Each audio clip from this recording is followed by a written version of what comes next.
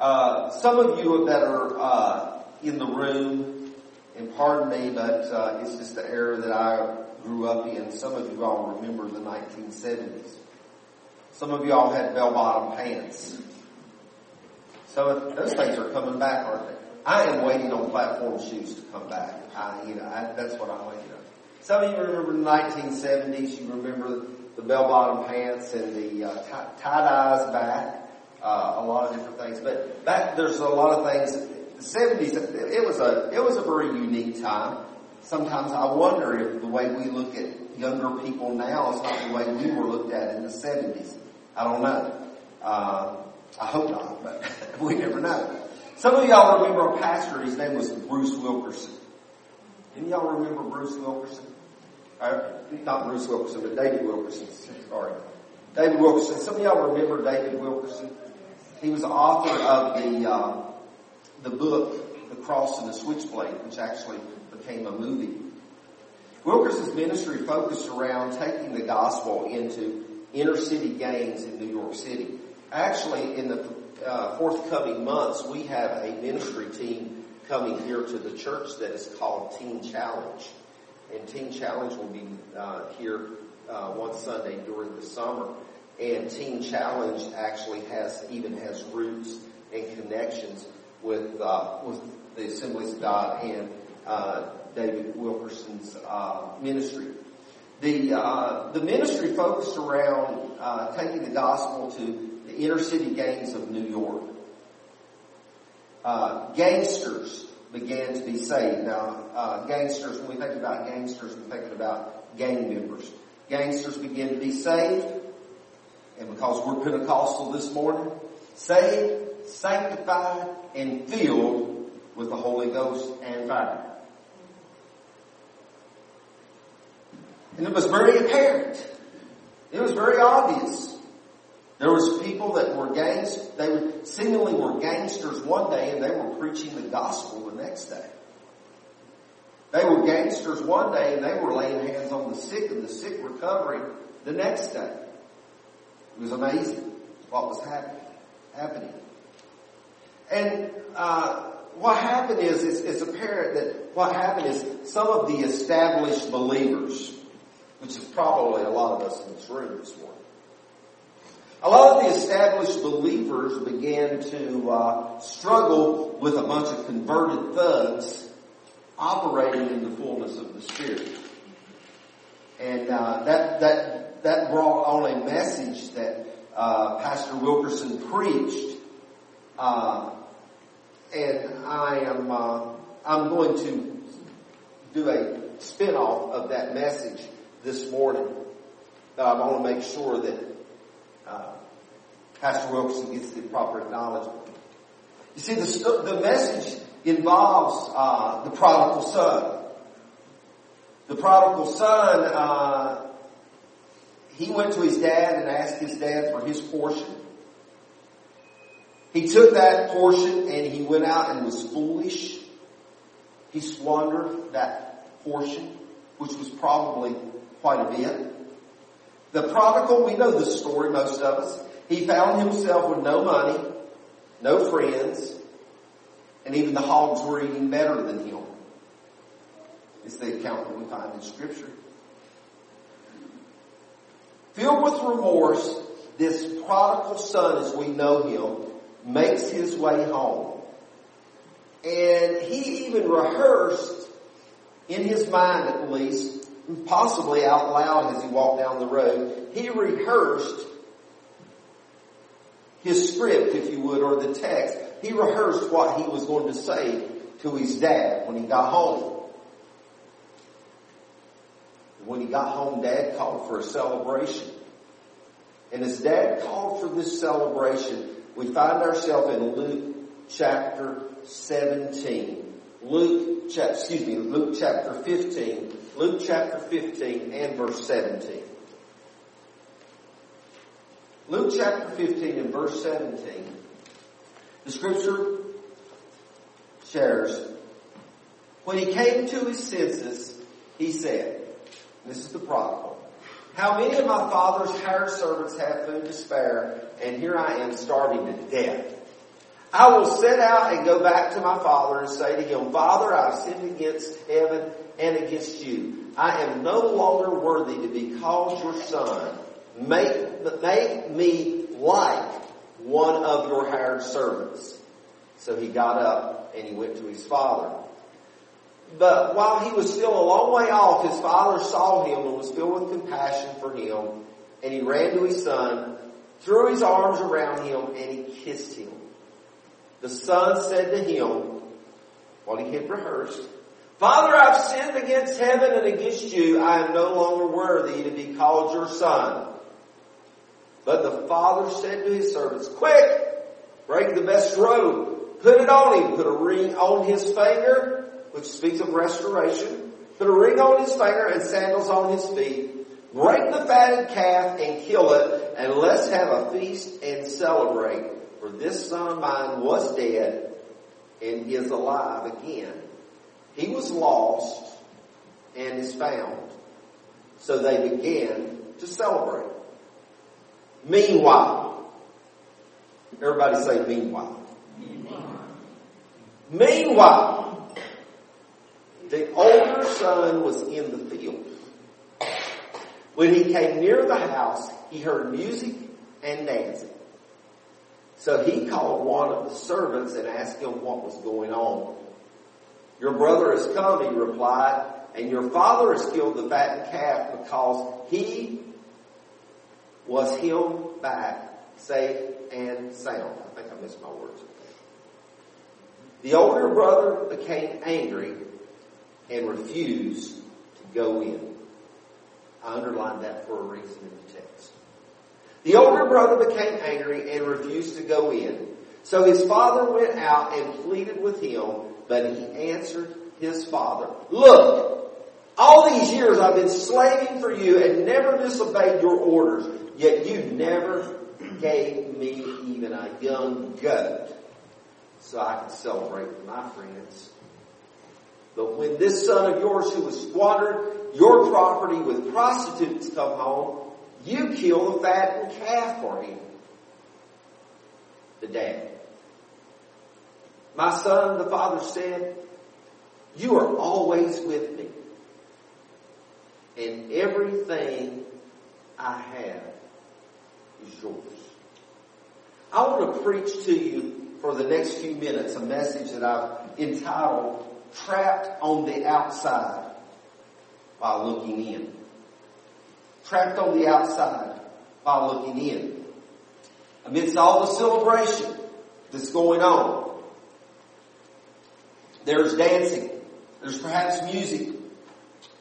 There's laughter. There's people eating prime rib. My favorite, beef cut. There's people that are having a jolly good time in this celebration. And amidst all this celebration, the dad looks out the window of the house to see his son, the older son, gazing through the window, but refusing to come in. Dad has no intentions of disincluding the son. Nobody does. Nobody means to leave him out. So the dad, of course, he sends for his firstborn. He sends and says, why don't you come on in here? And of course, you know from this reading the scripture that the elder brother refused to come in. Suddenly this son has become consumed with jealousy, anger, and animosity that is, of course, bearing resentment. Suddenly, this oldest son has a problem. He has a struggle. He's having a hard time dealing with this. Any of y'all ever have a hard time dealing with things? And all of us, sometimes I know, probably I'm just alone in this, but sometimes there's occasions from time to time, not as much now, I guess, as I'm older as it used to be, that you have that thought, bless God, here I am, I've served God all my life, I've given my heart and life to Jesus, I've been faithful in the call that He's given me to, and look what I'm going through, and that person over there that never gives God a thought, they don't have any of the problems I'm having. I know I'm the only one that has thoughts like that.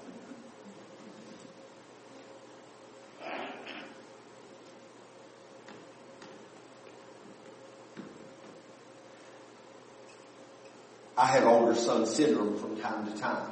I want you to know. All of a sudden, he is witnessing his rebellious sibling receiving all the attention that he's desiring. In other words, and that is the love of his father. All of a sudden, this older son, he's seeing this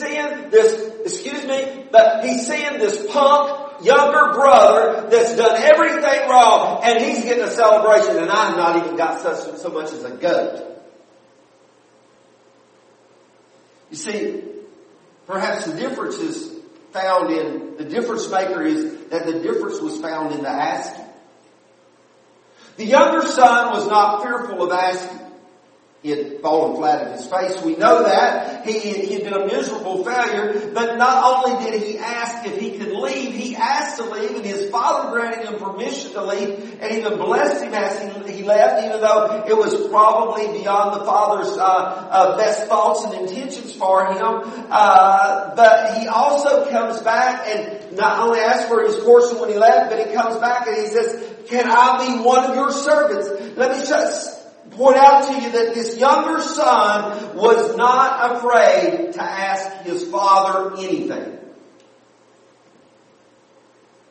But there's no indication that the elder brother ever asked his dad for anything. Did he ever ask his dad for a goat? Did he ever ask his dad for, to go ahead and divide the farm with me right now? There's no indication that he ever asked anything of his dad. And that was part of the anger that he was feeling. That was part of the animosity that he's feeling. That he didn't get anything, but at the same time, he never asked for anything. He lived out and fulfilled his role as an obedient son, and he really had need of nothing. Maybe he didn't feel like he should ask for anything, or that he could ask for anything. But in doing so, he failed to realize, or at least now he fails to realize, that everything that his dad had was already his. You see, sometimes we forget that. Sometimes we let that slip our mind. And Dad even confirms that in verse 31 when Dad says, "Listen, son, everything that I have is yours. Everything that I have is already yours." It's not that you have to necessarily even come and ask me for anything. Everything that I already have is yours. Bear with me. But this older son is dealing with the feelings or the emotions of being left out or being slighted.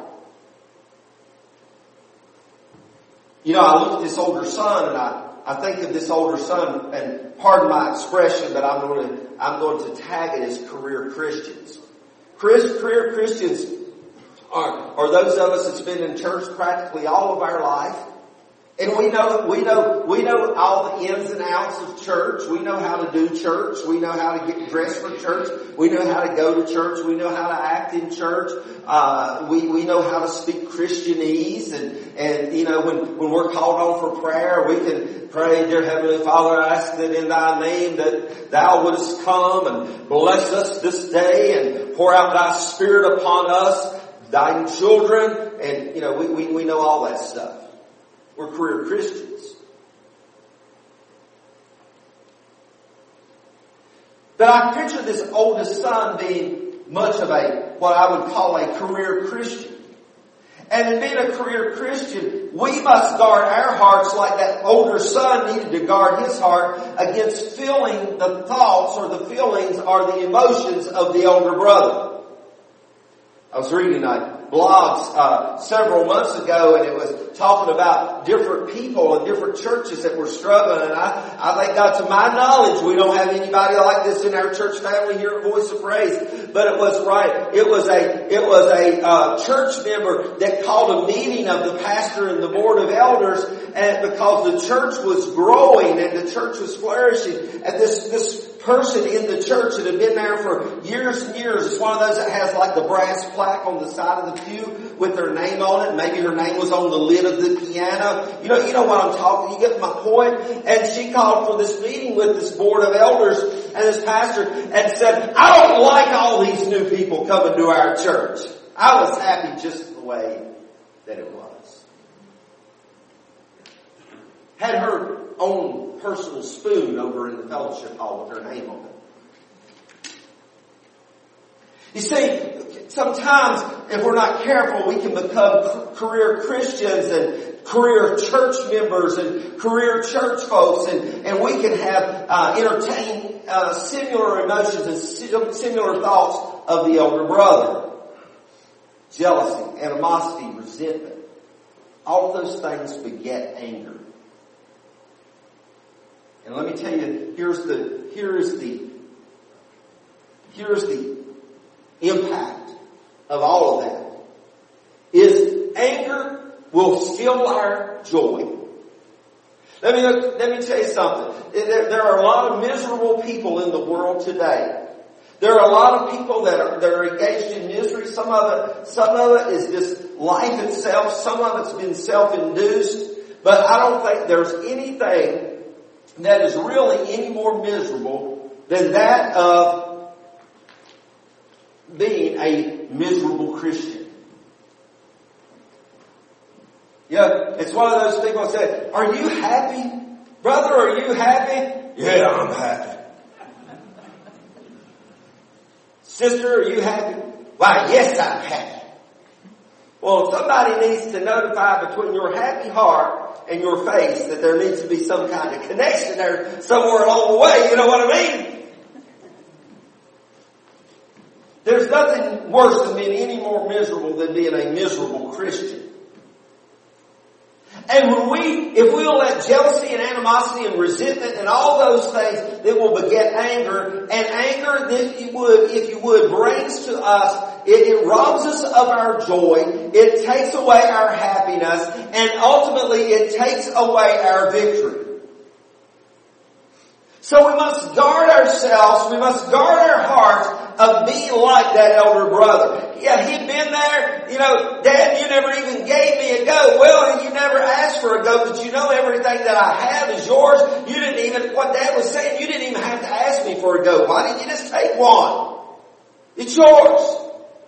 You see, we realize that the place and the position that we have in the kingdom of God, and I hope to touch on that here in just a few moments before I wrap this up.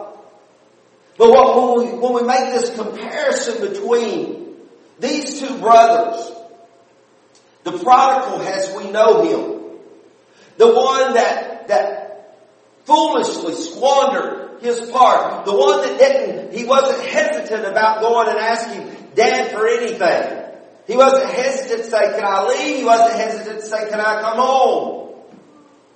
The elder brother that asked for nothing but was faithful all these years, but now he's jealous.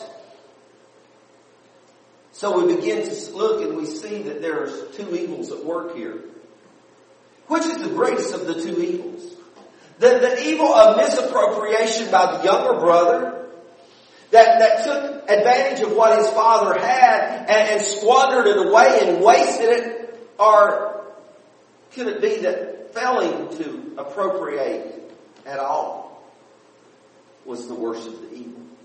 I don't have the answer for you this morning. I think that's something you've got to weigh out in your heart. But follow what I'm saying to you in very layman's terms this morning. Which was worse? For the young man to say, Dad, I want my part, and he takes it out and squander it, or for the older brother to know that my dad has everything I want, everything I need, but I never really quite come to that place that I have the initiative, or that I have the ambition, or I have the desire to pick it up and to use and to make use and to utilize everything that my dad has, because my dad has everything I need, but I fail to use it.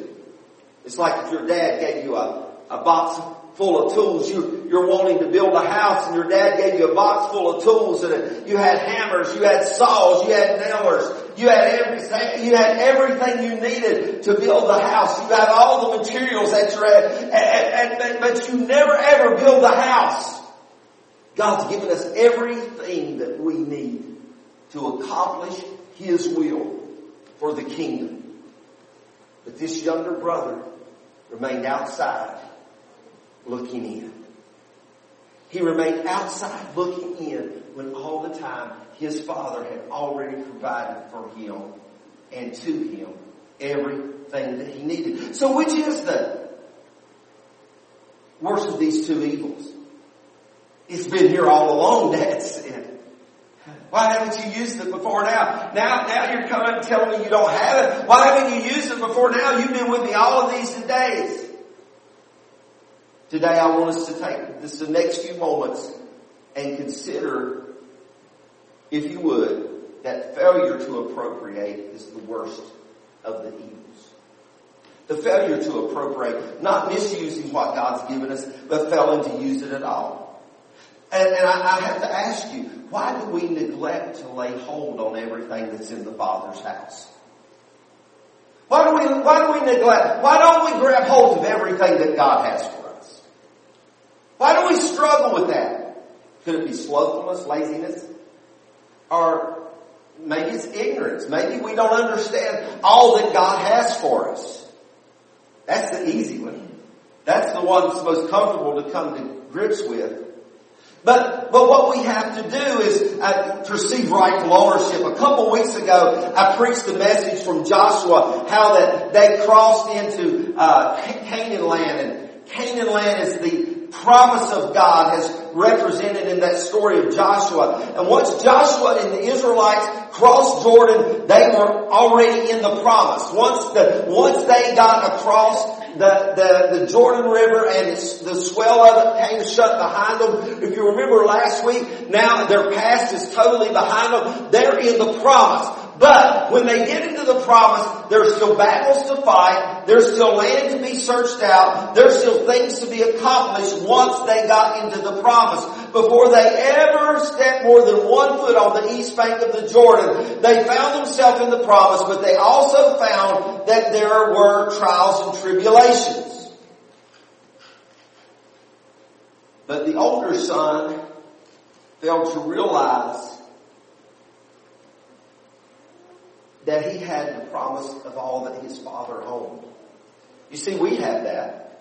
But, when I'm not waiting on Canaan land. I shared that old song, that old Happy Goodman song they used to sing, I'm living in Canaan now. There used to be another one out that says Canaan land is just in sight. The different people perceive Canaan as different ways. But I look at Canaan and I interpret Canaan myself as being the promise of God. And when I step into God's will, which is going to only come through and by a right relationship with Him that is established and made through faith and belief in the Lord Jesus Christ, then I have stepped into Canaan, and I have before me, yes, battles. I have, yes, some trials. I have, yes, some tribulations. But I also have every promise of God that He has laid out for me when I enter into a right relationship with Him. So, when we begin to think about that, I want to remind you that this young boy, in his thinking, or how he may not have just been a young boy, he could have been an older man at this time. In his thinking, his father, my dad owns everything, but I just wonder in this young man's thinking if he was thinking, but I've got to wait on my dad to die before I can have all of this because I'm an heir. Well, let me tell you something about heirship. Not airship, heirship with an H. Let me share something with you along that line. You see, we need not forget in Romans chapter 8 and verse 17 that the Apostle Paul, in his letter to the church at Rome, wrote and made this statement, that we have been made joint heirs with Christ, Everything that belongs to Christ belongs to me. Everything that his Father has, He has. So everything that He has, I also have. So I'm not in this world all alone and by myself. I'm not on this journey alone and by myself. Yes, there's trials. Yes, there are tribulations. But everything that Christ has, every promise that He has inherited through and by His Father, I have inherited because I am joint heirs with the Lord Jesus Christ. And if you are in right relationship with Him, so are you. Amen. But what I do find are not terms of the promise is this. The promise was not only good for the future, it was not only good yesterday, but the promise is also good today. And whether you realize it or not, you don't have yesterday anymore. And you don't have tomorrow yet. The only thing that you and I have is today. Right now. So God took care of me through His promises yesterday. Are there things that I have missed out on with God? Absolutely. I'm sure they have, because I didn't exercise the faith and I didn't ask God for the things I need. And He tells me if anything that we ask for, we shall receive. And there's things that I failed to ask Him for that I probably missed out on. Is He the God of my future? And is He going to supply all my needs in the future? Absolutely. I have that faith. But I'm not there yet. But where I am at is in today. I am in right now. And whatever God has in store for me right now, I receive it, I accept it. For whatever I face right now, all's good. I'm standing in church and I'm preaching a message. And we've got a wonderful congregation in this building, and one out there in Facebook and Radio Land, but I can have a warfare before I get home. Now I'm not talking about my wife. I could be in battle. But whatever comes my way, God is sufficient because I can hold on to His promises. I don't have to wait for somebody else to die, because the only death that needs to occur has already occurred. And that is through Jesus Christ. And He purchased my redemption as well as yours. Amen. You and I will not experience the fullness of God until we lay hand on the appropriation. And that's what I want to preach to you in closing. 3 keys to laying hold of your inheritance. The first one is, don't be afraid to ask. Don't be afraid to ask. I've had people say to me, preacher, I just find it hard to ask God for anything because He has already given me so much. Or I find it hard to ask the Lord for anything because I'm such a bad person, I don't deserve anything. Well, let me tell you something. If you really think that, you don't understand the personality of who God is. Because He's not going to withhold any precious gift from you or me. Let me tell you something. God is not the type that He's going to hold something back because you've been a bad boy or a bad girl or something along that line, if you get what I'm saying. We can't be afraid to ask. In fact, Jesus said this as He spoke to His disciples, Matthew chapter 7 for later reference. He said, ask and it will be given to you. Seek and you will find. Knock and the door will be open to you. For everyone who asks will receive. The one who seeks will find. And the one who knocks, the door will be open. And which of you, if your son asks you for bread, will turn around and give him a stone? Let me tell you, that's the kind of God that we have. That's the kind of Lord that we have. That's the kind of Jesus that I serve. That's the kind of Jesus that saved me. That if I ask Him for a bread, He's not going to give me a rock or a lump of coal. When I ask Him to meet my need, He's not going to turn His back and say, you just going to have to suffer through it, boy. He's not going to neglect me. He's not going to turn His back to me, but He's going to minister to me in His will and His way, granted. But He is not going to leave me, nor is He going to forsake me. I can't be afraid to ask the Lord for the things that I need. It's not about I've asked Him too much. You're not going to bankrupt heaven. You're not going to overdo it. You're not going to overdraw your heavenly account. God's got it. He's an artesian well. He's an artesian well of grace and mercy and supply that is bubbling up. You can't dry the well up. Ask God for the things that you need. Secondly, search the motive of your heart. Search the motives of your heart. As you search the motives of your heart, I think this is a key element to that when we ask.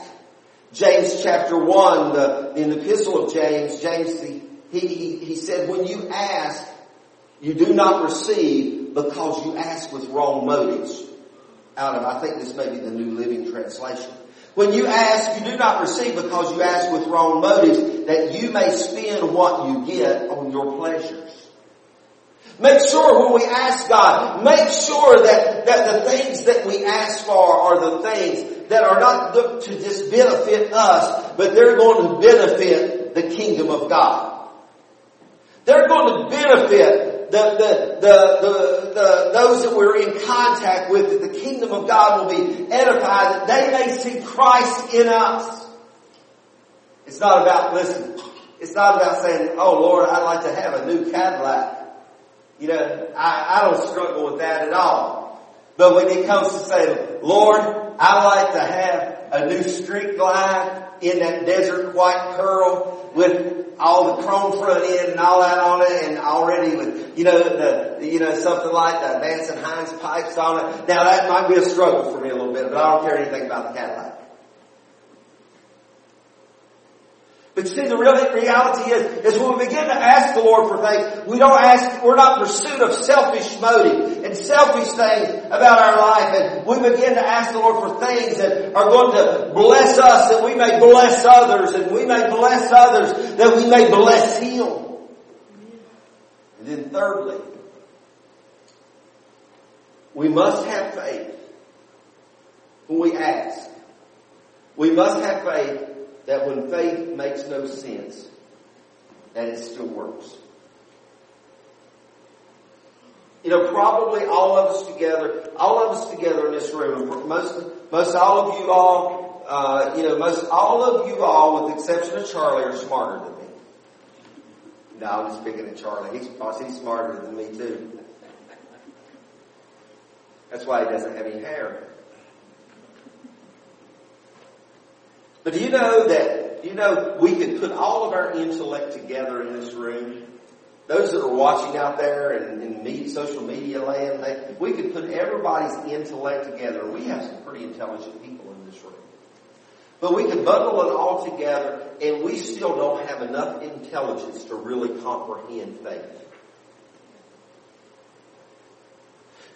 But when we begin to look at faith and we begin to consider faith, that have faith when it makes no sense to have faith. Believe when there seems like there's no longer any reason to believe. I've talked this past week, I spoke with people that have tragedies occurring in their family. One was a family that's dealing with cancer that's been diagnosed as terminal, and there's nothing we can do, nothing can happen. And I encouraged that family, I said, we still gotta have faith. And that family said, well, that's all we can have right now. I said, that's true. Hold on to that. Well, regardless of what the doctors say, regardless of what you see happening, have faith until you can't have faith anymore.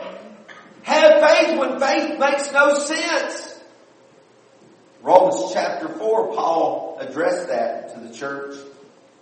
Verses 20 and 22, Paul said this. He said, against all hope. First 3 words.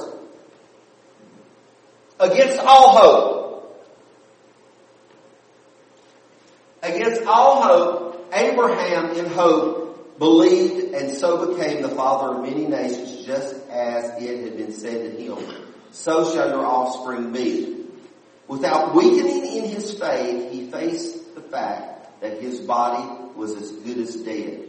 This is an old man. This is a 100-year-old man that's been told that you and your wife are going to have a baby. There wasn't much hope there.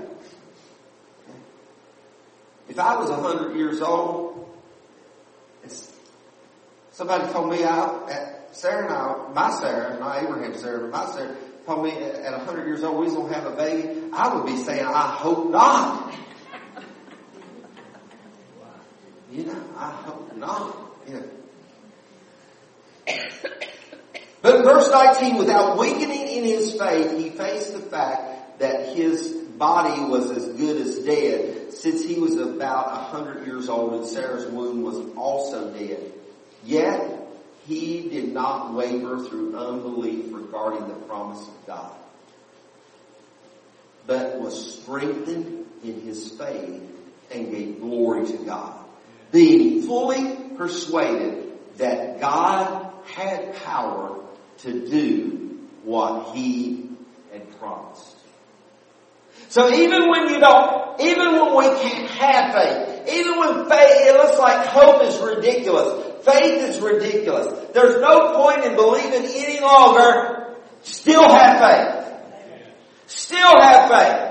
Don't be afraid to ask. Search the motives of your heart. Make sure they're pure. And even when faith makes no sense, still have faith. Still believe in God. Don't be caught like this older brother. Don't be caught outside looking in. See, that younger brother, man, he messed up greatly. Yes, it would have been a tragedy had he died out there in the hog pen. Yes, it could have been much worse. And should have been much worse when we sit down and look at it. But he came back and said, hey, Dad, can I come home? Can I be a servant in your house? Hey, Dad, would you let me go to start with? Would you let me go to have all my money? Let me go live the way I want to. And he would come and he would ask of the Father. But this oldest son, we don't find any record that he asked his dad for anything ever. And while that may sound admirable in some ways, he missed out on everything that God had for him, or everything his dad had for him. And not only did he miss out on it, but the problem of it is, he became angry in it.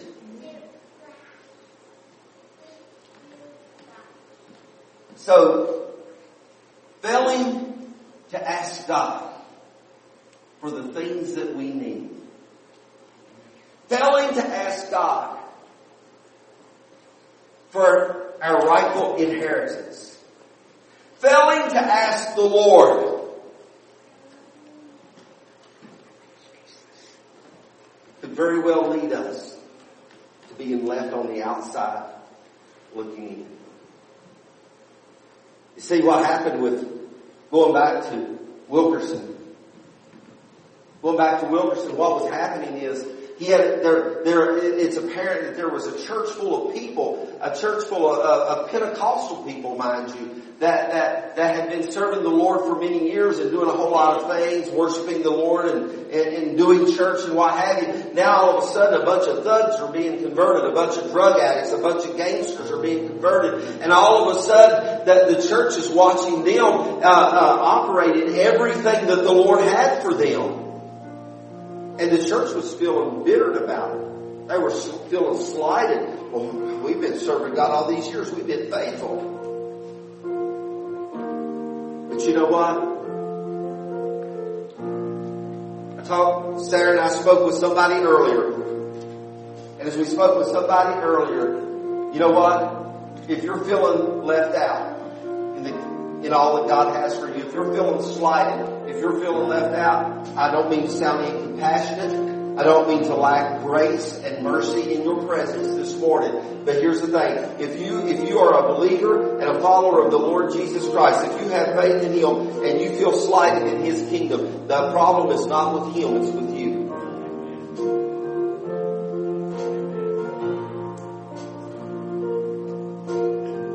The Scripture says, submit yourself therefore unto God and resist the devil and he will flee from you. You give everything you've got over to Him. You give every circumstance. Not just your worn out shoes that you need a new pair of shoes. Not that you need this. He wants everything from the top of your head to the soles of your feet. He wants everything that you have. He wants you to give it to Him. And then once you've given it to Him, then when we go to Him, we'll say, Lord, here I am, oh Lord, standing in the need of prayer. It's not my mother, not my sister, but it's me, oh Lord, standing in the need of prayer. And I need you, Lord, right now. I need you. I need, whether you need a fatted calf or you need a goat. Lord, I need you. Lord, it looks like all hope's gone. There's nothing else to hope for. Everything's wasted. Everything's falling apart. Everything's gone. There's nothing else to believe for, but you just keep on believing Jesus.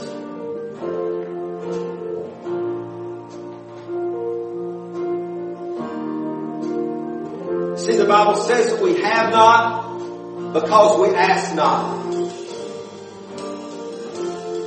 Or because we've asked amiss.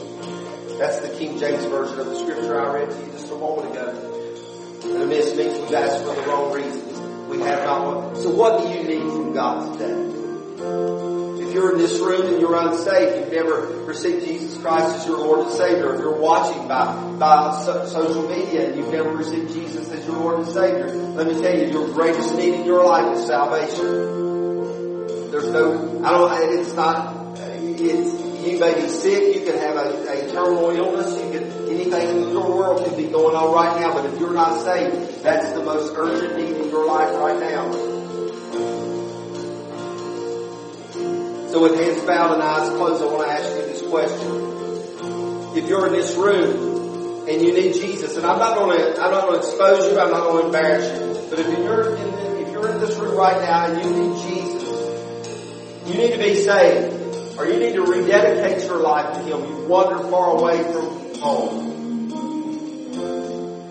If that's you today, with nobody looking around, I want you to slip up your hand real quick and say, pray for me, Pastor. Pray for me. Anybody in this house, thank you. Is there any others in this room? A couple of hands that went up. Are there any others?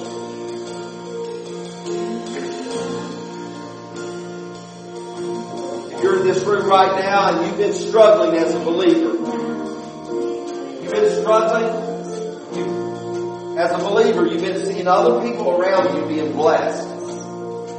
Maybe even some of those people don't even seemingly give God a thought. They have no testimony of faith, but you're seeing them blessed. And you're just quite honestly, you're really struggling with it. If that's you and nobody looking around, if that's you, right now I want you to slip up your hand real quick and say, pray for me, preacher. Anybody in the church, thank you. Are there others? Thank you. Are there any more? Thank you. This is what I want us to do right now. As I've already said, nobody can do anything about our situations except us in our one-on-one relationship with the Lord. So if you would stand to your feet with me today.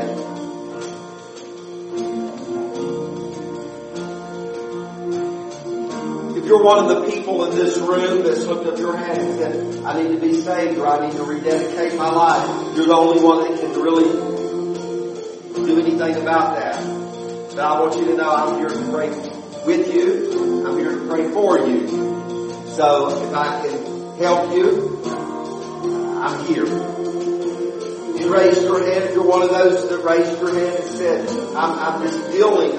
I'm dealing with watching other people being blessed. I'm having a hard time with that when I feel like I've been faithful. If that's you, I'm here to pray for you as well. But to make it a little bit more comfortable, if you would like to come up to the altar, I'm going to invite everybody that can and will just to make your way up towards the front here in the altar area. Is there anything sacred about what we call the altar area? No, not really. But when we begin to step out and make a statement of faith, can I have some people, anybody, everybody, can I have some people? Let's begin to fill up this altar area right now. Some believers.